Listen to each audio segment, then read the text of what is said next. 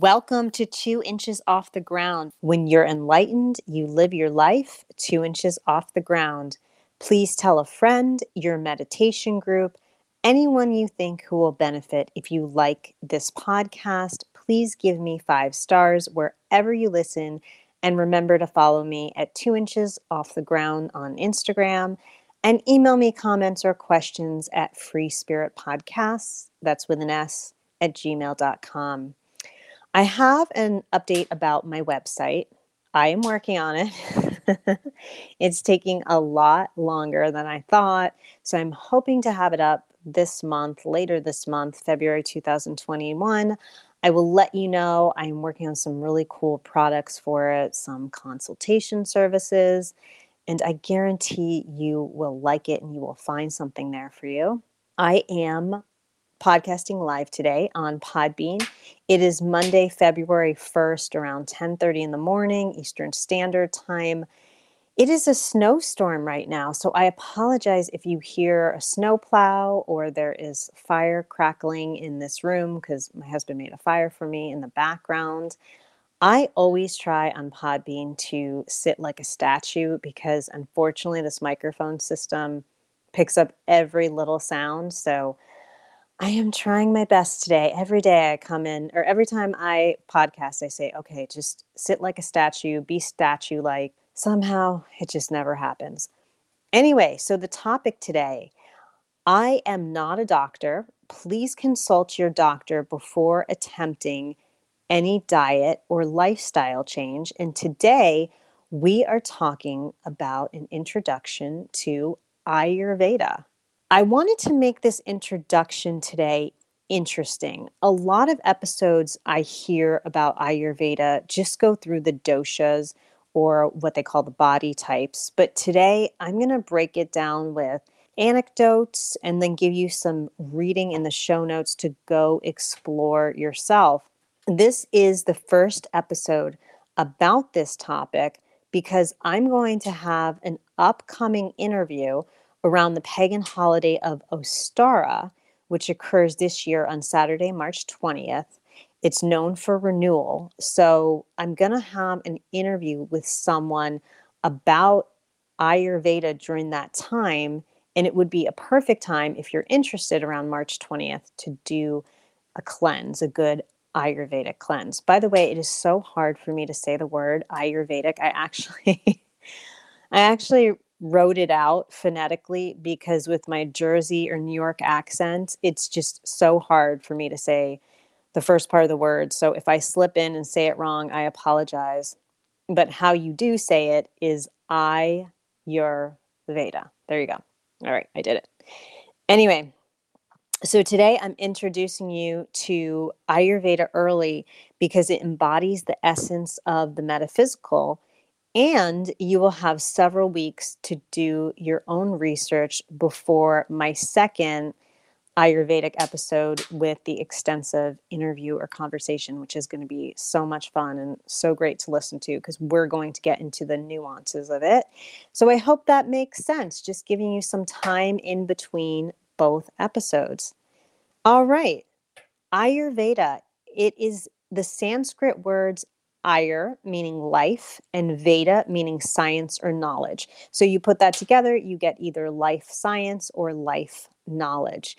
Ancient Indians, thousands of years ago, and by the way, I mean Indians as in living in India, and I've read either it's 3,000 years ago or 5,000 years ago that they developed Ayurveda.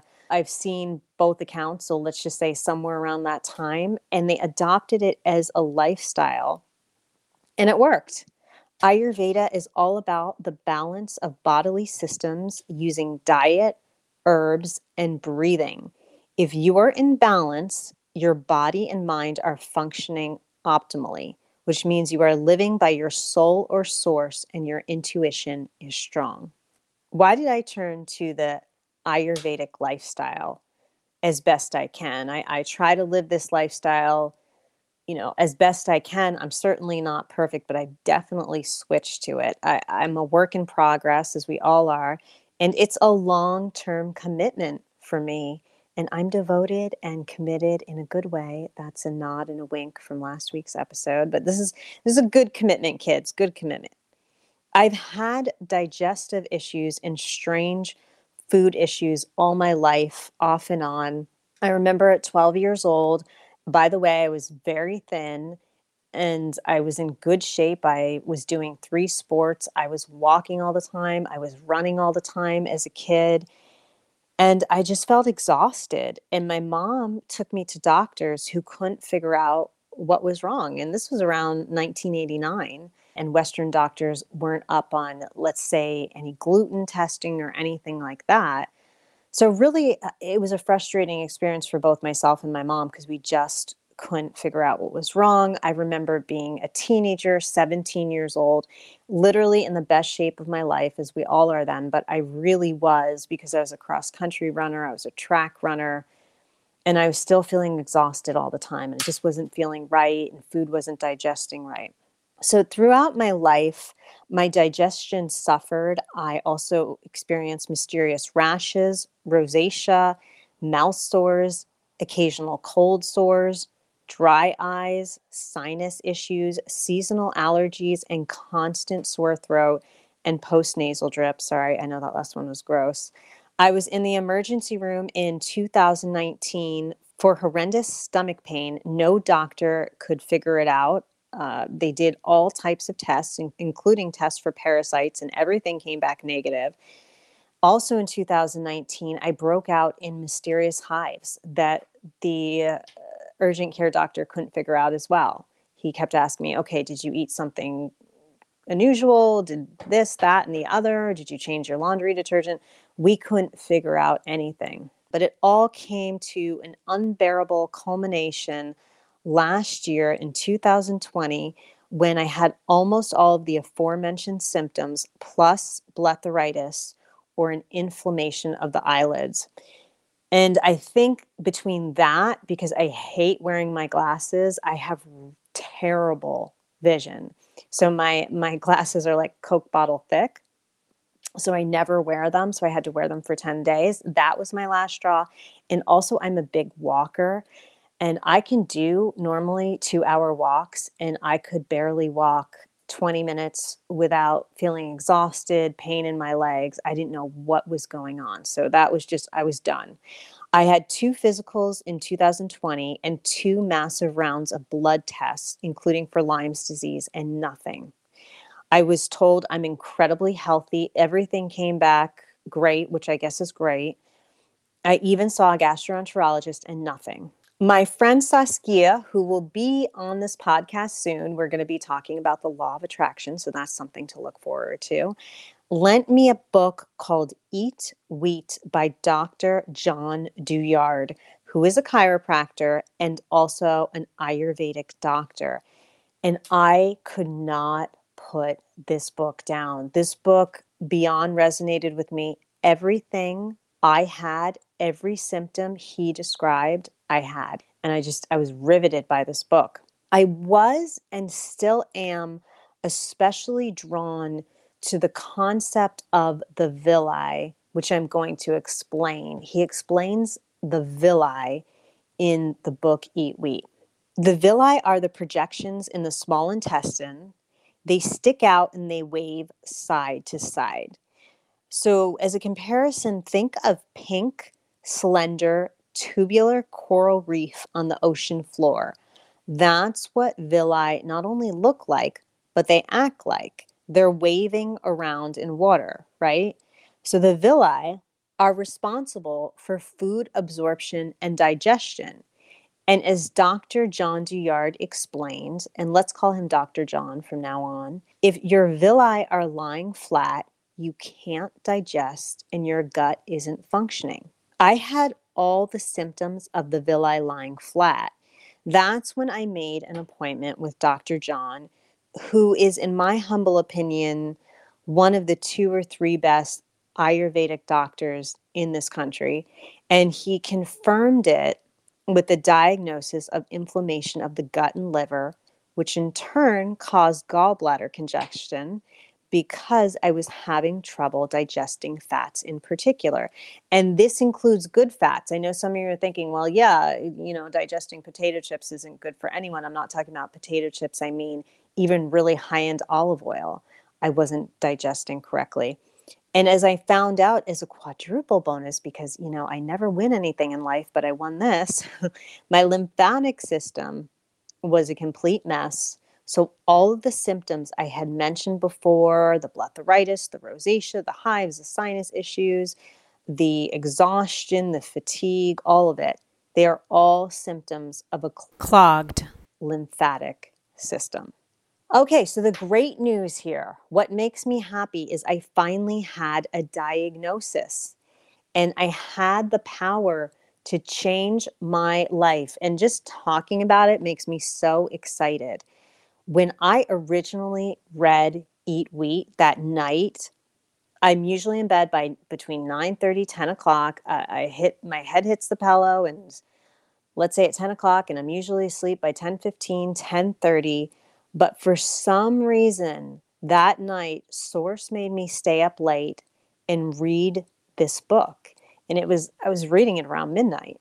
Normally I wouldn't have done it, but that was the catalyst in all this. And for some reason, well, not for some reason, for the obvious reason, Source was just telling me, stay up, read this book, stay with it. It's going to tell you something.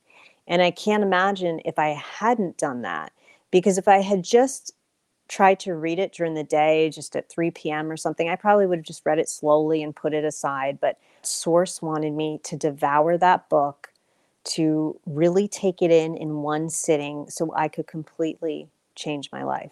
And we know about these signs, right? We know when we're called to do something out of the ordinary that's a good thing, then we act upon it and we do it. And that's what I did. In regard to my physical symptoms, okay, let me back up a little. I have been on this Dr. John cleanse since January 13th, right? January 13th. Today I'm recording, it's February 1st, so not that long, just over 2 weeks. In regard to the physical, it's been night and day since I've been on Dr. John's treatment plan. I feel so much better, really like a new person. My energy is almost 100% back. I'm doing farm work. I am starting to walk. I just feel so much better, so much lighter. But I'm going to be honest with you, it's only been over 2 weeks, so I still have a ways to go. I'm still reacting to white flour. I, by accident, ate something that had white flour. I reacted to it, and I have to avoid most meats except for sushi. And there's other things as well that I'm learning that I have to avoid. And what's really interesting is I've been thinking a lot about the end goal. What is the end goal for me? Am I going to be like my husband who can easily eat Chinese food and a Snickers bar and burn it off and have no problem and have whiskey and, whatever, and he can eat anything he wants? I don't think that's the end goal for me. It may be that I can never eat white flour and that I have to stay gluten-free the rest of my life. There's a big possibility, and I'm wrapping my head around that because I don't want to set myself up for disappointment and failure. And that's one of the things I love about this lifestyle is it teaches me to live in the present moment and be grateful. When I have a good day physically, I feel great, and I am grateful. And I'm saying, wow, let's think about how I felt just 2 months ago, back in December 2020, how terrible I felt. Let's go back to 2019 where I was in the emergency room because I was in so much pain. So that's night and day to me. But the end goal for me is going to be whatever Source wants the end goal for me to be, right? And I'm not going to fight that. If I can never eat a piece of ciabatta bread again, so be it. That's my life, and I'm okay with that. Today, I'm on day 55 of what I'm calling my gut diary. That's GUT, or my stomach diary. And I have it in my phone in my notes section, and I'm just describing everything that happens day to day. That's why I'm kind of waiting on giving you more results, because we're going to talk about it in that later interview around March 20th. And by that time, I will have over 3 months of doing this cleanse. So I can give you some really solid results. And I'm really going to go into that in March. Why I wanted to discuss Ayurveda today is not only to give you an introduction to my journey, because I've referred to this journey, or I would say I alluded to it several times in this podcast already, but I want to provide some basics about Ayurveda and how it ties into our metaphysical lifestyle. The best psychics and mediums in the world, not all of them, but some of them, especially the old school ones, are overweight, they smoke, they drink, etc. And I'll be honest with you, they seem to be functioning just fine. I had followed a psychic who said no one was happier than her than when she had a cigarette in one hand and a Diet Coke in the other. And she was giving readings, not at the same time, but in between, she's giving readings, and she was fine. She was still connected to that other side. But then there's someone like Charlie Goldsmith, who some of you may know, who is a famous healer. He has the show called literally The Healer. And he is so meticulous about what he eats, even down to the water he drinks. It's filtered in a special way. Everything is deliberate of what he puts into his body to feel his optimal self, so his higher consciousness can heal others. And I really respect that. He is doing an absolute service for people. And if you watch the show, it's amazing. I really respect that about him. So you have these two camps, right? You have some of the best psychics, remote viewers, mediums, whatever you want to call it in the world, who are maybe not the healthiest physically. And then you have someone like Goldsmith, who is the prime optimal example of health, right? So I realized that I fall into the latter camp, unfortunately. In the present moment, I can't pound down a Big Mac while drinking a whiskey followed by a dessert of methamphetamine. I can't do it right now, kids. I wish I could, but I can't. So I'm the type of person that feels much better in my human body when I take care of it. I've realized that not only spiritually does this affect the podcast and me connecting to source for you, but also physically. When I was really struggling with this, I would come and record with a really sore throat. I would do the best I possibly could. I probably should have said to you and been honest in my last podcast. I was struggling, but I didn't want to do that. Not to sound gross, but had some post-nasal drips. So that wasn't pleasant to record with either.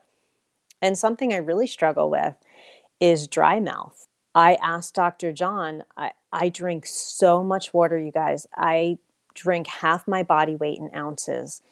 And anyone who's seen me consume water will vouch and say, yeah, she can drink water like a camel.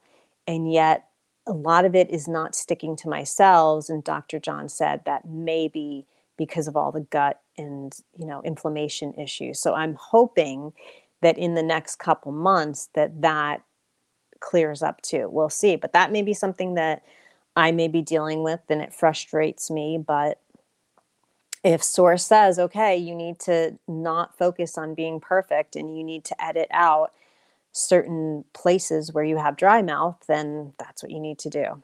So in Ayurveda, there are 3 doshas, or 3 energies that define a person's makeup or constitution. We all have the 3 doshas within us, but we have to figure out our primary dosha, then our secondary dosha, and then obviously there's our third or last dosha. The doshas are Vata, Pitta, and Kapha. I am a Vata Pitta. When we refer to what dosha we are, often we use the first and second dosha. So the primary one for me is Vata, the secondary one is Pitta, so I'm a Vata Pitta, if that makes sense. Unfortunately, and when you hear the qualities of being kapha, they're awesome. And I have no kapha in me, which totally sucks, but that's how it is. All right. Vata is the element of air. People with Vata body types are tiny and thin. They look like ballerinas or models. Oh, I'm sorry. They can also be tall or thin. So, hence the ballerinas or the models. For me as a Vata, I do best with Tai Chi or yoga or walking. Any very relaxing exercise to calm my fluttery, high energy nature. Vatas are like butterflies. We constantly flit around physically and mentally with bursts of energy, and then we're absolutely exhausted. Vatas are best in regard to diet with eating warm, soupy foods such as stew. So I eat a lot of stew, and I'll also do something in the morning where I have rice puffs and almond milk and stewed apples and cinnamon, and I will put them in a bowl and I'll heat it and I'll make it warm. So I'm eating everything warm, if that makes sense. Pitta is the element of fire. If you have a Pitta body type, you have a medium build. What defines Pittas are their fiery nature. They often struggle with ailments such as eczema, rosacea, anything that shows a fiery temperament. They're very passionate people. They love to argue and debate, and they something really interesting about them is they make really good managers and supervisors. I thought that was kind of cool. And they can do a range of exercise from power yoga or hot yoga to boot camps. The best foods for a pitta are fire pacifying foods, such as light foods, fresh juices, cool or warm foods, never hot. You know, you don't want that steaming hot bowl of soup or steaming hot tea or eating a lot of spicy foods. That does not help a pitta constitution. All right, the last one, kapha. Kapha is the element of earth. Those who have the kapha body type are heavy, stocky, sturdy. That's their build, often they're bottom heavy. What defines them is their calm, relaxed, peaceful nature. Oh my God, I wish I had this. They're grounded. They're Mother Earth. When you're around them, you feel so calm. You feel so good. They can exercise like no other. These are the CrossFit, boot camp, marathon, Ironman people. For example, my husband is literally the perfect example of a kapha between his personality and his body type. He can wake up, go to the gym, then do a workout with heavy weights in the gym, and come home and do heavy farm work all day. For example, our water system froze this week, and he had to carry water to the cows. So our water system outside froze. He carried 90 gallons of water from the pond to the pasture in 10 rounds and back and forth, no problem. And he's 60 years old. So you see what I'm saying? A true kapha like him can just, it is nonstop physically. It's amazing. So for kaphas, the best diets are light, airy foods. They're really, it's actually, kind of, I'm kind of jealous of this diet because they can eat a lot of salads and a lot of raw vegetables, which I can't as a vata. So it's kind of an easy diet if you're a big salad eater, and they can eat things like popcorn, which is fun too. I would recommend taking the Dr. John dosha quiz and figuring out your dosha if you don't know it and start reading up on it. Once you understand your dosha more, it can help you with your diet, meditation, etc. I try to eat to my dosha as best I can, or I eat tri-doshically, which means encompassing all three doshas. And another huge part of Ayurveda is eating seasonally, which I do as best as I can as well. And you can look this up online. You can look it up on Dr. John's website. You know, what's the best food if I'm pitta for me to eat in winter? And you can look up all the best foods. That has really been helping me. But again, you can do it online as well. Don't be shocked because sometimes online you'll see differing points of view because Ayurveda does have some exceptions. You'll have Dr. John who's fine with the nightshades, potatoes, things like that. And then you'll have another expert, her name's Marianne Teitelbaum, and she'll say no nightshades whatsoever. So it absolutely just depends. You do what's best for you. That's what I do. I don't eat potatoes a lot, but I eat sweet potatoes and I eat garlic and I eat onion. So it's just what you think is going to work best for you.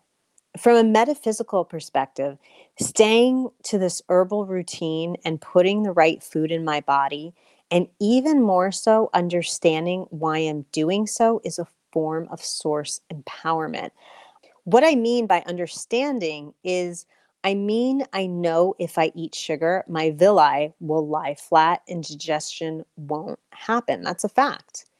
I can hear source saying, is it worth it to eat that cookie, even though it's gluten free, it's vegan, it's made with the best ingredients? In moderation, you know what? Sometimes it is, right? Because I'm human and there is part of me that lives a 3D experience. But I know to be on my best, and eating, a lot of sugar just isn't. What's helped me align with source is the empowerment of understanding the situation, and then source giving me the power and fortitude to change the situation. I couldn't have made these massive life changes without source. That I know. Also, what I love about Ayurveda is it's a non judgmental lifestyle because it's coming from source. For example, I've been PMSing. I've had too many gluten-free, vegan ginger molasses cookies. Oh my God, they're so good. And I just found them and they're my new obsession. But I'm not going to lie to you, 4 days in a row, I was pounding them down a little too much. And after those 4 days, I didn't punish myself because that's ego, right?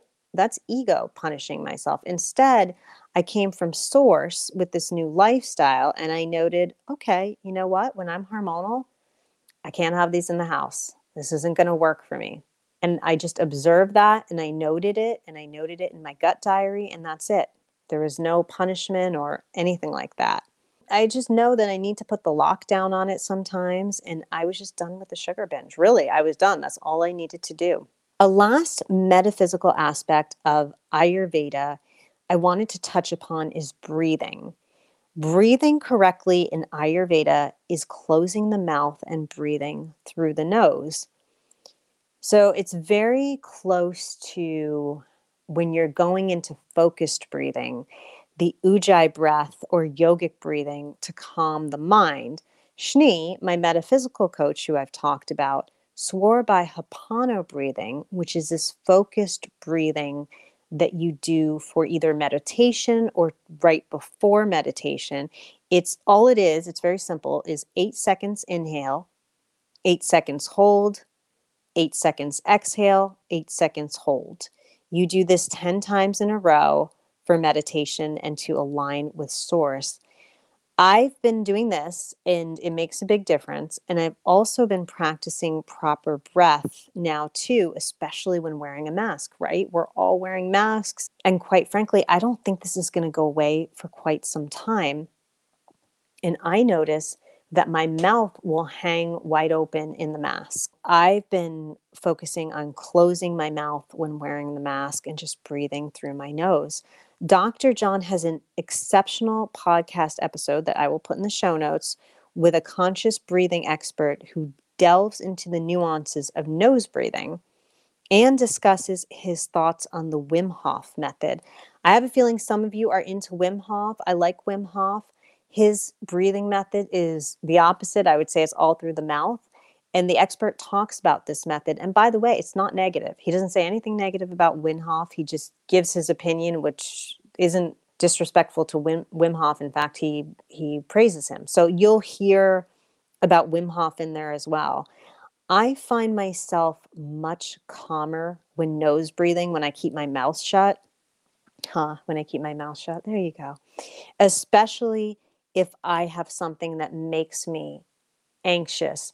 This past weekend, I had an event that I was a little nervous about because it was a new event for me.